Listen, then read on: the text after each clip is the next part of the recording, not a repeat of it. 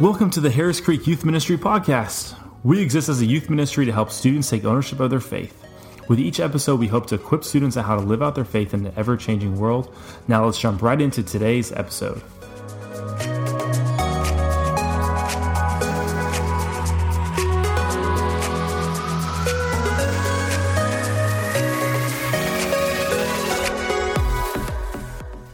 What's up, Big D? What's up, JP? How are you? Just living the dream, man. Guys, welcome to Youth at Dark. I'm excited about this week because today I'm talking to my friend JP, who is famously known as the third member of the Becoming Something podcast with Kathy Davidson and Nate Hogenkamp. That's right. JP, I gotta know when you were born. Do you think the doctor said, "What's up? It's your boy JP"? Yes, that's why I say that. Because that's what my mom told me that when I came out. I was like, "What's up? It's your boy JP." I was like, "All right." Actually, I wasn't JP. I was not JP until college. So okay, my middle name is Bob, and true story, not Robert or Bobby. And so to my family, I've always been JB, and so my sister will call me JB, and to everybody else, I've always been Jonathan, not John or anything else, just Jonathan. And then and I had a boss there named Greg, and he started calling me JP, and it stuck. And so that's funny, man. Well, it's a good thing you switched from JB because you would be confused with Justin Bieber. Dude, what year of your teenage life would you have been the worst to be quarantined with at home? Oh, for sure, like adolescence. I mean, so I was a tyrant, probably 14, 15, 16. I was just a terror. Like my mom, who's the kindest person in the entire world, one time hit me with a broom. That is just a extreme last resort. I do not condone in any way child abuse, but I just remember her like losing it because I was just such a jerk.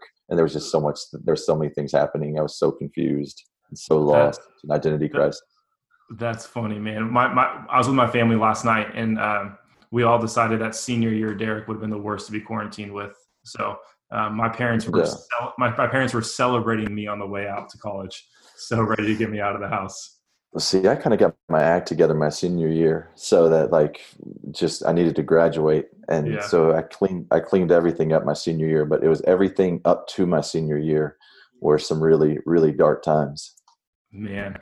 Well, I'm excited for this week. We're going to be talking about dating, and you guys all know, but JP, Jonathan McCluda, is the pastor at Harris Creek. He's my boss, full of wisdom, full of humility. This man listens to God's Spirit and reads God's Word. So I'm excited to hear from him and learn from him this week. So first, man, like as we're just talking about dating, like why do we do it? Why do we date? Yeah, I think that's such an important question. Dating is a relatively new idea. It's existed for about 120 years. Dating entered the English language as a euphemism for prostitution. And so to go on a date meant to pay somebody for sexual favors. And so this is the origination of the word, or the origin of the word, rather. And so that's an important backdrop just to know that this hasn't always been around. And so dating in 2020, consistent with the character of God or God's desires, someone would make a good spouse for you. And so we date to get married. Really, it's like you have a hunch, like you believe, hey, I think this person would make a good spouse for me. And so I'm going to date them to find out if that's true. So we're going to kind of enter into this trial period where we're spending time together, and I get to see them in different seasons and in different circumstances to know if they would be a great husband or wife for me.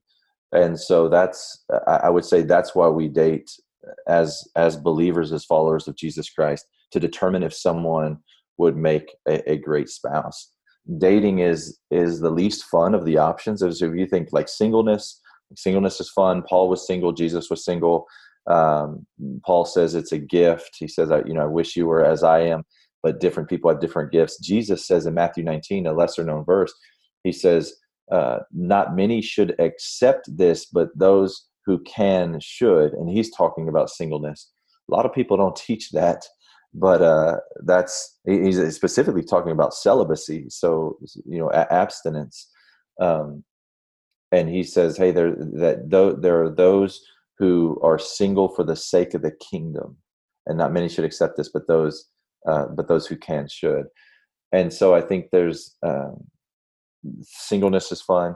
And then you have marriage. Marriage is a gift. The proverb says, whoever finds a wife finds what is good and receives favor from the Lord. Marriage is Ephesians 5, just kind of talks about roles. Colossians 3, 1 Peter 3 gives us a lot of instruction around marriage. Dating, it's the least fun of the options. Dating is the interview when you're trying to get a job. And so like you dress up in a suit and you go, or you put on something nice, you're trying to get a job, and you don't know if you got the job. So you kind of live in that insecurity. You're waiting for that call back. Dating it has all of the potential for all of those insecurities, where you're trying to find out, hey, am I going to spend the rest of my life with this person?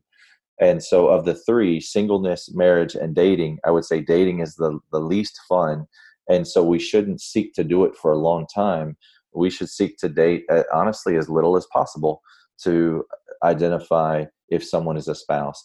Now, it depends on how you define dating, Derek, because I'm not saying that like guys and groups of girls shouldn't hang out. Like that's a lot of fun. And I'm not saying that someone should experience being around the opposite sex for the first time in their life on a date. Like, no, like you should go and hang out with girls and guys and get to know each other and have fun in groups. And like, that's all good. And do, get different life groups together. And I'm all for that. And I'm, and I know we're talking to high school students, like, fine. If you want to go to a dance, with a friend, like go to a dance, but you're going to see people who cross lines and boundaries, and they're kind of the talk of the school, and you can't believe that she went home with him and they went back road in this. And that's all a disgrace to God. It's not God honoring, because it doesn't honor your body and it's harmful to you. And the Lord loves you. He's crazy about you, and he wants to see you thrive in society and in your community. And doing those things is going to hold you back. And so as I talk about the tyrant that I was in my 14, 15, 16, I made decisions in that season of my life that I would regret for the rest of my life. Now, as a 39-year-old, I regret things I did when I was 15 years old. And so it's, that you wear those scars. It's painful.